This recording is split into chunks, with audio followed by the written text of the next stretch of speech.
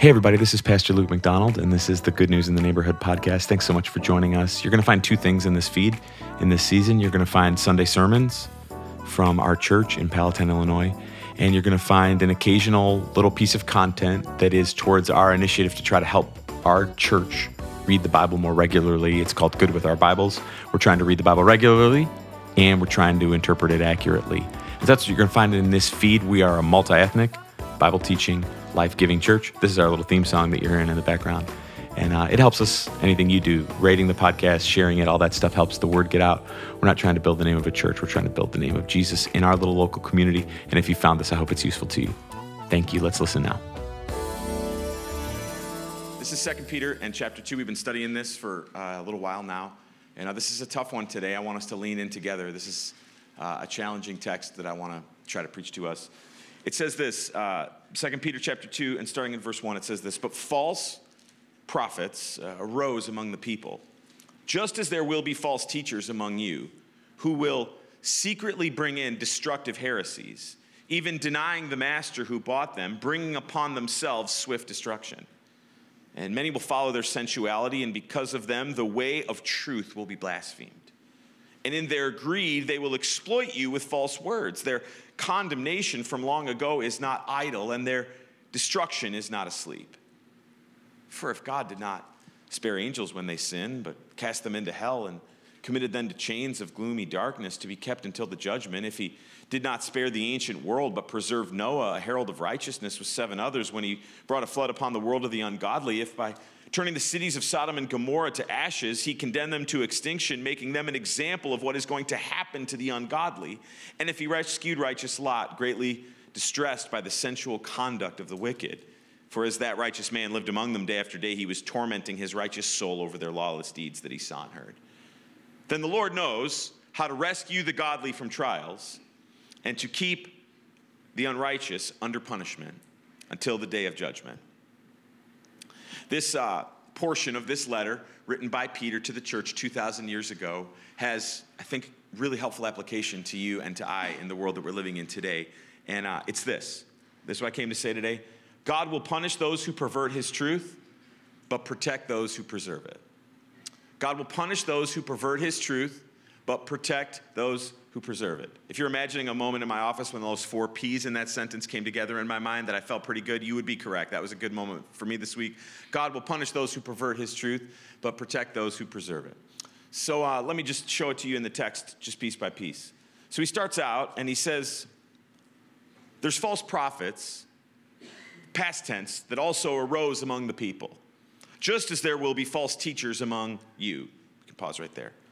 So Peter's saying, do you remember there's been people who came, and a false prophet is someone who says they're claiming to speak for God, but really they're perverting the truth about God for personal gain. You find this everywhere, right? People who are saying that they speak on behalf of God, but they're not speaking on behalf of God. They're speaking on behalf of their own selfish desires. So he says, do you remember that happened in the past? This is all over in the Old Testament.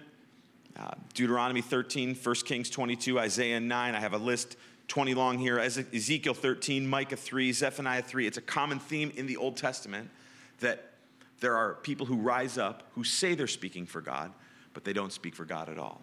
So just put the verse back up on the screen. She says, so there were false prophets in the past, and there is false teachers among you now.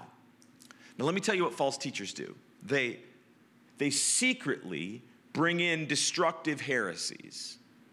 They secretly bring in destructive heresies, even denying the master who bought them, and they're bringing upon themselves swift destruction. A heresy is an alternate belief that may appear subtle, but it is inaccurate, and it perverts the gospel message. This is, he's saying, so you got to watch out. Pay attention. Because you know what people are going to do? They're going to bring in something that shifts the truth of the gospel. But they're not going to do it. Like you would never do it if you were trying to trick somebody. You wouldn't do it loud. Like when your teenager tries to sneak out of the house, they don't do it by pounding on the floor. They try to tiptoe, right? Obviously. And he's saying this happens all the time. And in our world today that emphasizes kindness, understanding, tolerance, empathy, which are all worthwhile things at the right time and in the right way, we can become so desirous of being accommodating to each other that we can lose sight of the fact that there are people, there is a demonic world that we don't always like to acknowledge as real, that are trying to shift the message that you find in the Bible about the truth of Jesus Christ to trick you, and they're trying to do it subtly. Here's what I mean. Sometimes in my house, Kristen will get a bad headache, and I know that when she says I have a headache, I don't need to know what the next part is. It's go find the Excedrin, and it's always the same. I don't know if your family does it this way. I always bring like 1 or 2 pills more than is probably reasonable, just thinking like, I don't know, I mean, if 2 pills is good, 4 is probably better. It's kind of the way that I think.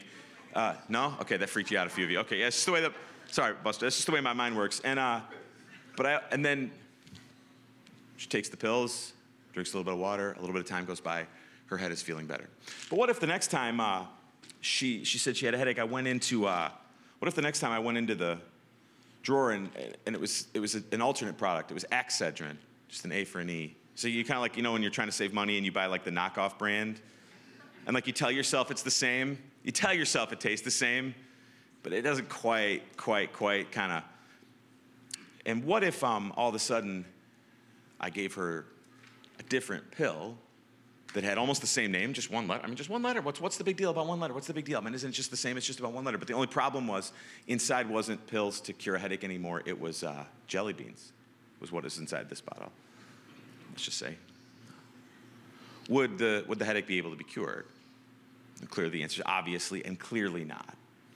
And so we understand, obviously, that subtle changes.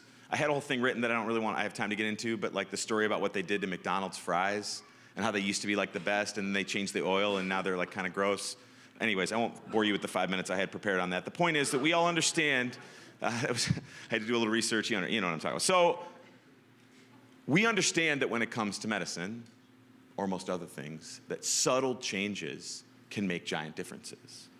But often we think with spiritual things and operate with the idea that like sincerity is all that matters, and it isn't that big of a deal if we view things differently. That's what he's saying. He's saying, do you notice also that the subtle changes that they're bringing in, notice that he uses the word there in the middle of the verse, secretly. You can tell this if you ever go, I told you, we're just trying to tell the truth today. If you go to the train station down the street here in Palatine, where I spend a lot of time, you'll often see 2 Jehovah's Witnesses set up, and they're trying to talk to people. And they have a sign that says something like, do you want to learn about Jesus? And they would tell you that we're the same. If you went and talk to those ladies, I've talked to them plenty of times. I'm nice to them. I try to be. I don't like throw coffee in their face or anything like that, because and they have, I don't know if you know much about Jehovah's Witnesses, but they, and Mormons, it's very similar. They both have something similar where they would say that Jesus Christ is a Son of God, not the Son of God. Or he is a God, not the God. And it's just a very small little, what's a preposition? What's an article? What's the difference? But it changes everything because our faith is built on the foundation. John 14:6, Jesus Christ said, I am the way, I am the truth, I am the life. No one comes to the Father except through me. But it's subtle, do you see? So he continues on with the text. He says, many of them, in verse 2, he says, the point here is that the people who pervert the truth are coming to destruction. He says, many of them will follow their sensuality. So these people that are perverting the truth aren't going to live the way that God wants them to live. And because of that, the truth will be blasphemed. In fact, in their greed, they're going to exploit you with false words. And their condemnation from long ago, he's saying it's not idle. Their destruction is not asleep. He makes an interesting point in verse 2 that I think a lot of you would resonate with. I certainly do. He says that because of the way the people who say they have faith but don't actually have faith live, all of us get a bad reputation. So it means that when it says, because of them, the way of truth will be blasphemed, just by show of hands, who's ever had the experience of someone being like, if that person is what a person of faith is like, count me out? Ever had that experience? I mean, if we feel that, just imagine how the people out there who don't know Jesus feel. He's explaining why. I was doing some research on this week, and this was interesting. Here's an example of what I mean by the way that the people who don't actually have it, the way they act, and it ruins things for everybody. You may have heard it said before that Christianity is like a patriarchal religion that is unkind to women, or that women are not safe in Christianity because of the things that we believe. This is interesting. Research shows the most violent husbands in America are nominal evangelical Protestants who attend church infrequently or not at all. Yet, the lowest rates of domestic violence are found in committed church-going couples. So we know, obviously, of course, there's exceptions to every rule, but this is what the research shows. What the research shows is that people who kind of have some of the biblical words floating around in their head and kind of have some sense of the order of God's creation, but the faith isn't actually real, those people are the ones that are giving Christians a bad name. People who are committed to actually understanding that what the Bible mainly teaches about the man's role is sacrifice, service, protection, and care. Do you see the difference? That's secular research that proves the point that Peter's making in this letter we're studying from 2,000 years ago. He's making the same point. It's the people who have the fake view, the wrong understanding of faith that give us a bad reputation for everybody else. And Peter says, so just so we're clear, they're going to exploit you, but be of good courage. The end of verse 3. The thing that's coming their direction, nothing can stop it. The thing that's coming their way is on its way, even if it seems like it's taking a long time. God will punish those who pervert his truth, but protect those who preserve it. God is going to punish those who take his truth and make it into something else, and he's going to protect the people who stand strong in it. He's using this word heresy. Heresy is not just like, I like church where it's a little quieter. Heresy is not like, I think it's weird that the people don't dress up here. It's not small things. It's the core message of the faith being perverted. Here's 3. These are modern heresies that are all around us right now. 1, this is not true. It is not true when people say a loving God wouldn't send people to hell. Who's ever heard that one before? Let's just be honest. Let's be honest in church today. Who's ever rolled that around in their head, and it does kind of feel like something you got to wrestle around with? Anyone ever felt like that? Makes sense to me. Makes sense to me. So it's everywhere. I mean, if you're like in any of the social media realms or any of the places where people are talking, there's people saying all the time, a loving God wouldn't send people to hell. And it pushes people back on their heels. And what happens if a loving God wouldn't send people to hell? The obvious next thing is then we should be able to live however we want. Because a loving God would let us do whatever we want. And a loving God would put up with whatever we do. And it's just the same sort of as like a loving parent would never discipline their children. Or a loving bank owner would never lock the safe at the end of the night. Or it's an idea that upon rigor doesn't totally make a ton of sense. We're not going to go through the whole thing today, but I would just suggest that the amazing thing isn't that a loving God would send anyone to hell. The amazing thing is that a loving God would send any sinner to heaven. The astonishing truth is that God would save anyone at all. But that it's a heresy, and it's everywhere. A second modern heresy, you'll see this all over the place, is that all good people go to heaven no matter what higher power they believe in. This is everywhere, right? This is everywhere. And the idea is like, you just got to kind of like pick a lane. And as long as you pick a lane and you're like a good boy or girl about it, then you're cool. Which is another like thought. It kind of sounds good the first time it enters your ear, but the more you think about it, it doesn't really make like a ton of sense. Why would a person put clothing on and drive over in the rain and worship a God who doesn't always give them everything that they want when they want, if you could just like lay at home and not do anything and get the same reward, or believe in some other version of a religion where you could just do whatever you want? Again, But it's everywhere is this idea that as long as you believe in something, it doesn't matter what that something is. This is not true. The third one is a little more tight, but I think it's also true. There's a lot of people out there that believe that Jesus came to earth to make you healthy and wealthy. Like, this is like Jesus as your life coach. Jesus as your personal trainer, investment advisor, stylist. You know, he goes with you to Nordstrom, make sure you got like the right jacket for the fall season, and make sure that, and the idea is that Jesus' role in our life is to make our life better in the here and now. It completely shifts the idea of a king who is worthy of our worship. And this is everywhere in the church today. It's everywhere in big, kind of extravagant forms. It is also everywhere in subtle forms. And in both, it's this idea that, so we come to church so that God will be happy. Because when God's happy with us, you know what he does, Steve? He gives us whatever we want.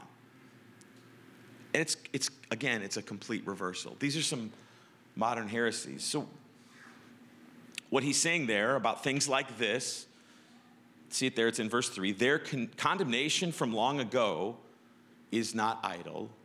Their destruction is not asleep. He's saying just because the bill hasn't come due doesn't mean it isn't coming soon. Just because the bill hasn't come due doesn't mean it isn't coming soon, is the point that he's making. And the language is about to get even more explosive in the next section. And sometimes we've lowered our view of who God is so much that it's hard for us to imagine a God who actually has feelings of anger or outrage or frustration at the choices that we make. Like we're told often, you know, Jesus wants to be your friend. And we emphasize the fact that he came to earth for us. And these are true things. But there's this other side, too, that he's a holy God who commands everyone everywhere to come to repentance in his name. And God does not find it charming when we lie to other creations that he's made, other people in the world. When we lie to other people about the truth of who Jesus is, he doesn't find it like cute and sort of charming, like that thing that I do all the time where you're like, I know I'm supposed to be disciplining one of the kids, but I actually think what they did is kind of funny. So I'm like, kind of like laughing, like inside my shirt, turning the other way while I discipline. Anyone ever like, yeah, right, totally. We got a bunch of people in this service with young kids and they do hilarious stuff, but you know you're supposed to discipline them, so you sort of do, even though that's not the way at all that God finds it when we pervert his truth. So Peter now gives 3 examples all the way back from Genesis. He says first, do you remember the thing when Genesis 6, if God didn't spare the angels when they sinned, but cast them into hell and committed them to chains of gloomy darkness to be kept until the judgment. That's his first example. So the point that he's trying to make is God's judgment will happen. So do you remember the thing with the angels? Now, I don't have time to do the whole thing this morning, but if you've never read the book of Genesis chapter 6 and you're at all like a Lord of the Rings, Star Wars kind of person, I promise you're going to dig it. It's very weird. Genesis chapter 6 is a story about how angels came out of heaven and took on human form as men and then tried to mate with women on earth as female and tried to create some sort of like half male, half female. I know, don't give me the look. It's in the Bible that I'm holding and you're holding too. If you never read it, gave up on that year in the Bible all the way before Genesis chapter 6, huh? Yeah, I see how it is. I see how it is. It's fascinating stuff, and it's in the Bible. But here's the point that he's making. When the angels went against what God wanted, he didn't spare judgment. Then he says, second, do you remember the story of Noah? He didn't spare the ancient world. When the ancient world got more and more and more and more and more sinful, it says that God was sorry that he made man, and so he destroyed the whole world in a flood except for Noah and his 7 family members. A herald of righteousness, it says. He brought a flood upon the world of the ungodly. That's not a fable or a fairy tale. That really happened. Noah's Ark, by the way, just as an aside for fun, is one of the most commonly agreed upon and attested things that has ever happened in world history. If you've looked online, you could find easily or study yourself that every ancient civilization has a story that they talk about a time when a flood destroyed the whole world. It's everywhere. And at the end of the flood, then he says again, then, In verse 6, he says, now also remember, third example, angels, Noah, the third example. Do you remember when he turned the cities of Sodom and Gomorrah to ashes? He condemned them to extinction, making them an example of what was going to happen to the ungodly. Sodom and Gomorrah were two cities. They were known for their evil. They were known for their evil. They were known for their despicable ways of acting. God got fed up with it and sent fire from heaven and destroyed, reducing it to ashes, to make them an example. There's something about seeing something that gives you perspective. I don't know if this has happened to anybody else, but I've been driving by Arlington Park down the street over there like my entire life, and seeing it. Has everybody driven by and seen it now that it's like sort of half there and destroyed? And it just kind of like, it's just a weird thing to see something that was so large and majestic be reduced to rubble. And for me, it has a way of saying, soon this life will be past. Only what's done or invested in Christ will last. It has this way of saying no matter what man builds and how impressive it is, soon it will be reduced to nothing. This is what he's saying about Sodom and Gomorrah. He's like, do you remember we destroyed that whole city? Was just not like in wreckage. It was just gone, burned to the ground. Making them an example, it says, of what is going to happen to the ungodly. Then he goes a different direction in verse 7. We're almost at the end now. He says, but do you remember that he rescued righteous Lot? Lot was Abraham's nephew, and he lived in Sodom and Gomorrah. He said, do you remember that we rescued him? Lot was greatly distressed by the sensual conduct of the wicked, it says. And then it goes into a parenthesis. He was a righteous man who lived in that city day by day. And it says that he was tormenting. That's like ripping himself from the inside out over the lawless deeds that he saw and heard. I got to just pause. I'm not saying that I'm a righteous man like Lot, but I felt that when I read that, I felt that. Does anyone ever feel that? Like when I see what's happening in the world around me, just encourage somebody in the room. Does anyone ever feel that way? When I see what's happening in the world around me, I'm just like, it's wrong. It's wrong. It's wrong. I know that it's wrong. And it grieves my soul and hurts my spirit to see people miserable in their sin, yet not finding a way yet to reach for their Savior. And he says, do you know, he was right in the middle of that every day, bringing us to the punchline of the whole message in verse 9. He says, then the Lord knows how to rescue the godly from trials. Lot was right in the middle of that place, yet God brought him and kept him safe. And to keep the unrighteous under punishment until the day of judgment. God's going to punish those who pervert his truth, and he's going to protect those who preserve it. We try pretty hard. A thought, a story, a scripture, and then we're done. I think we try appropriately pretty hard in our world today, like not to call very many things evil. Like most people are like stupid more than evil, or foolish more than evil. Do you know like the difference? It's like, I don't know if you ever feel this, like most of the dumb things that I do aren't things that I meant to do. It's sort of like, oh wow, I didn't hear how that was going to sound coming out of my mouth. I'm so sorry, person I'm talking to, or you may experience this. Evil is a deeper level where the intent is destruction from the beginning. But there is evil in the world, and I don't think that we're honoring God by refusing to call it what it is. Here's a few examples. I think that what we see from that person, I think is evil. It's I'm going to take what I want, and I'm going to destroy what I want, and we don't need to like get into the like I wonder how he was raised and maybe therapy could help him like thing that our society tends to do to people. All that may be true, but a lot of innocent people are being hurt because of the way that this person acts. That's evil. This was evil. I don't know if you remember this story from a few years ago in Flint, Michigan. Do you remember this story in Flint, Michigan, where they like changed where the water was coming into the city in a way that they never would have done if it was like Inverness or Barrington, if you're catching my drift? And they made it so that people were drinking water that was making them and their children sick as a way of trying. That's not a mistake or a mess up. It's evil to put someone at risk because they don't probably, you think, have the power to fight back. And when that's done in racial dimensions, which that story seems pretty clearly was, it is not a mistake. It's evil. The third one is even harder for a lot of reasons for a lot of people, but I think that this is evil too. And what is evil about it is not all of the people who are confused by it. I don't think all the people that are confused by it are evil. But the agenda in the world today to tell people that they are nothing more or less than what they feel right now, and to give them all kinds of confusing ways to go about sorting out the pain that they're in, it doesn't help them. It hurts them. And there's lots of confused people. So hear me say it as loud and straight as I know how to say it. There's a lot of people trapped inside of that who are confused and not evil. But the agenda driving it is evil. And this is, you could take that down.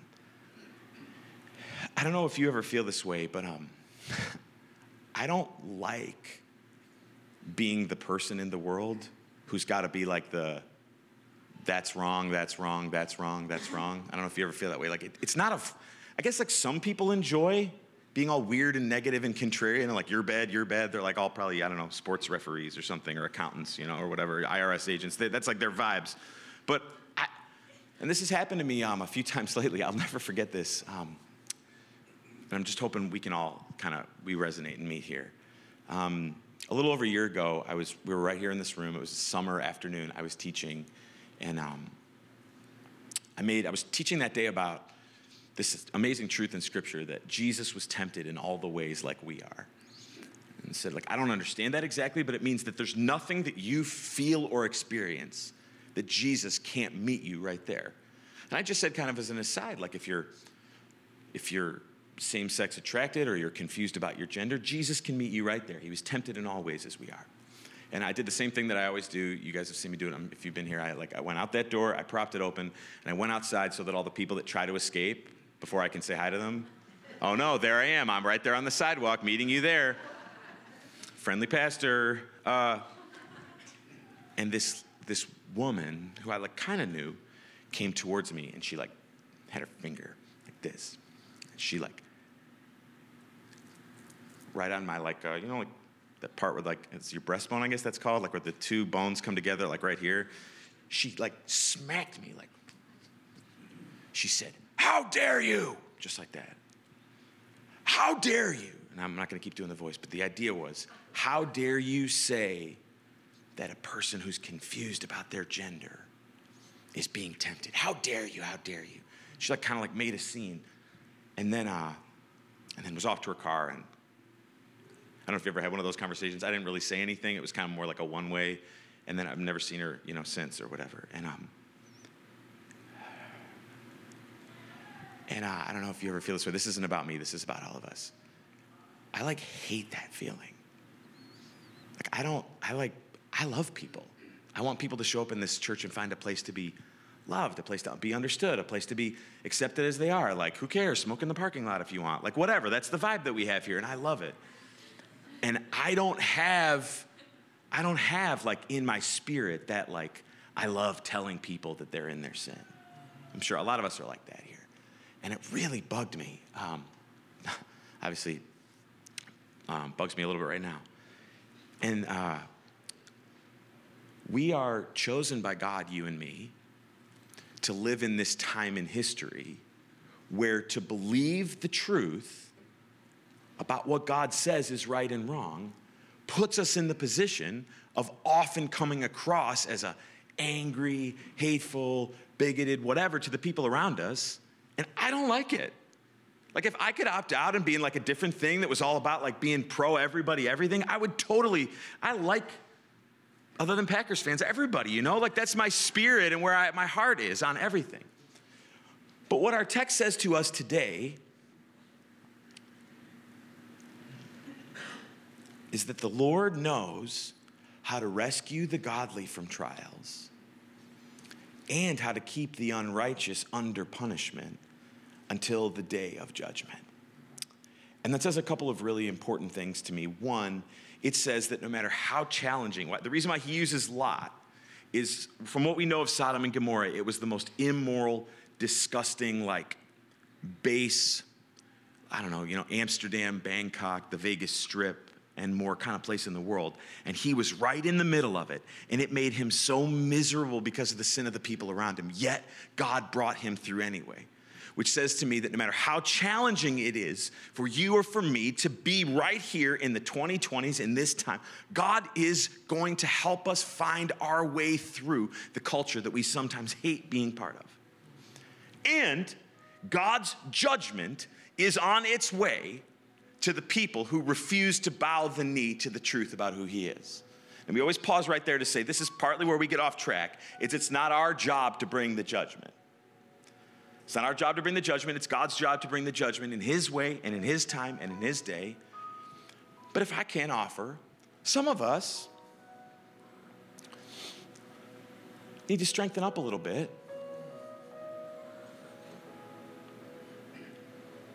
And stand for the truth of who Jesus is.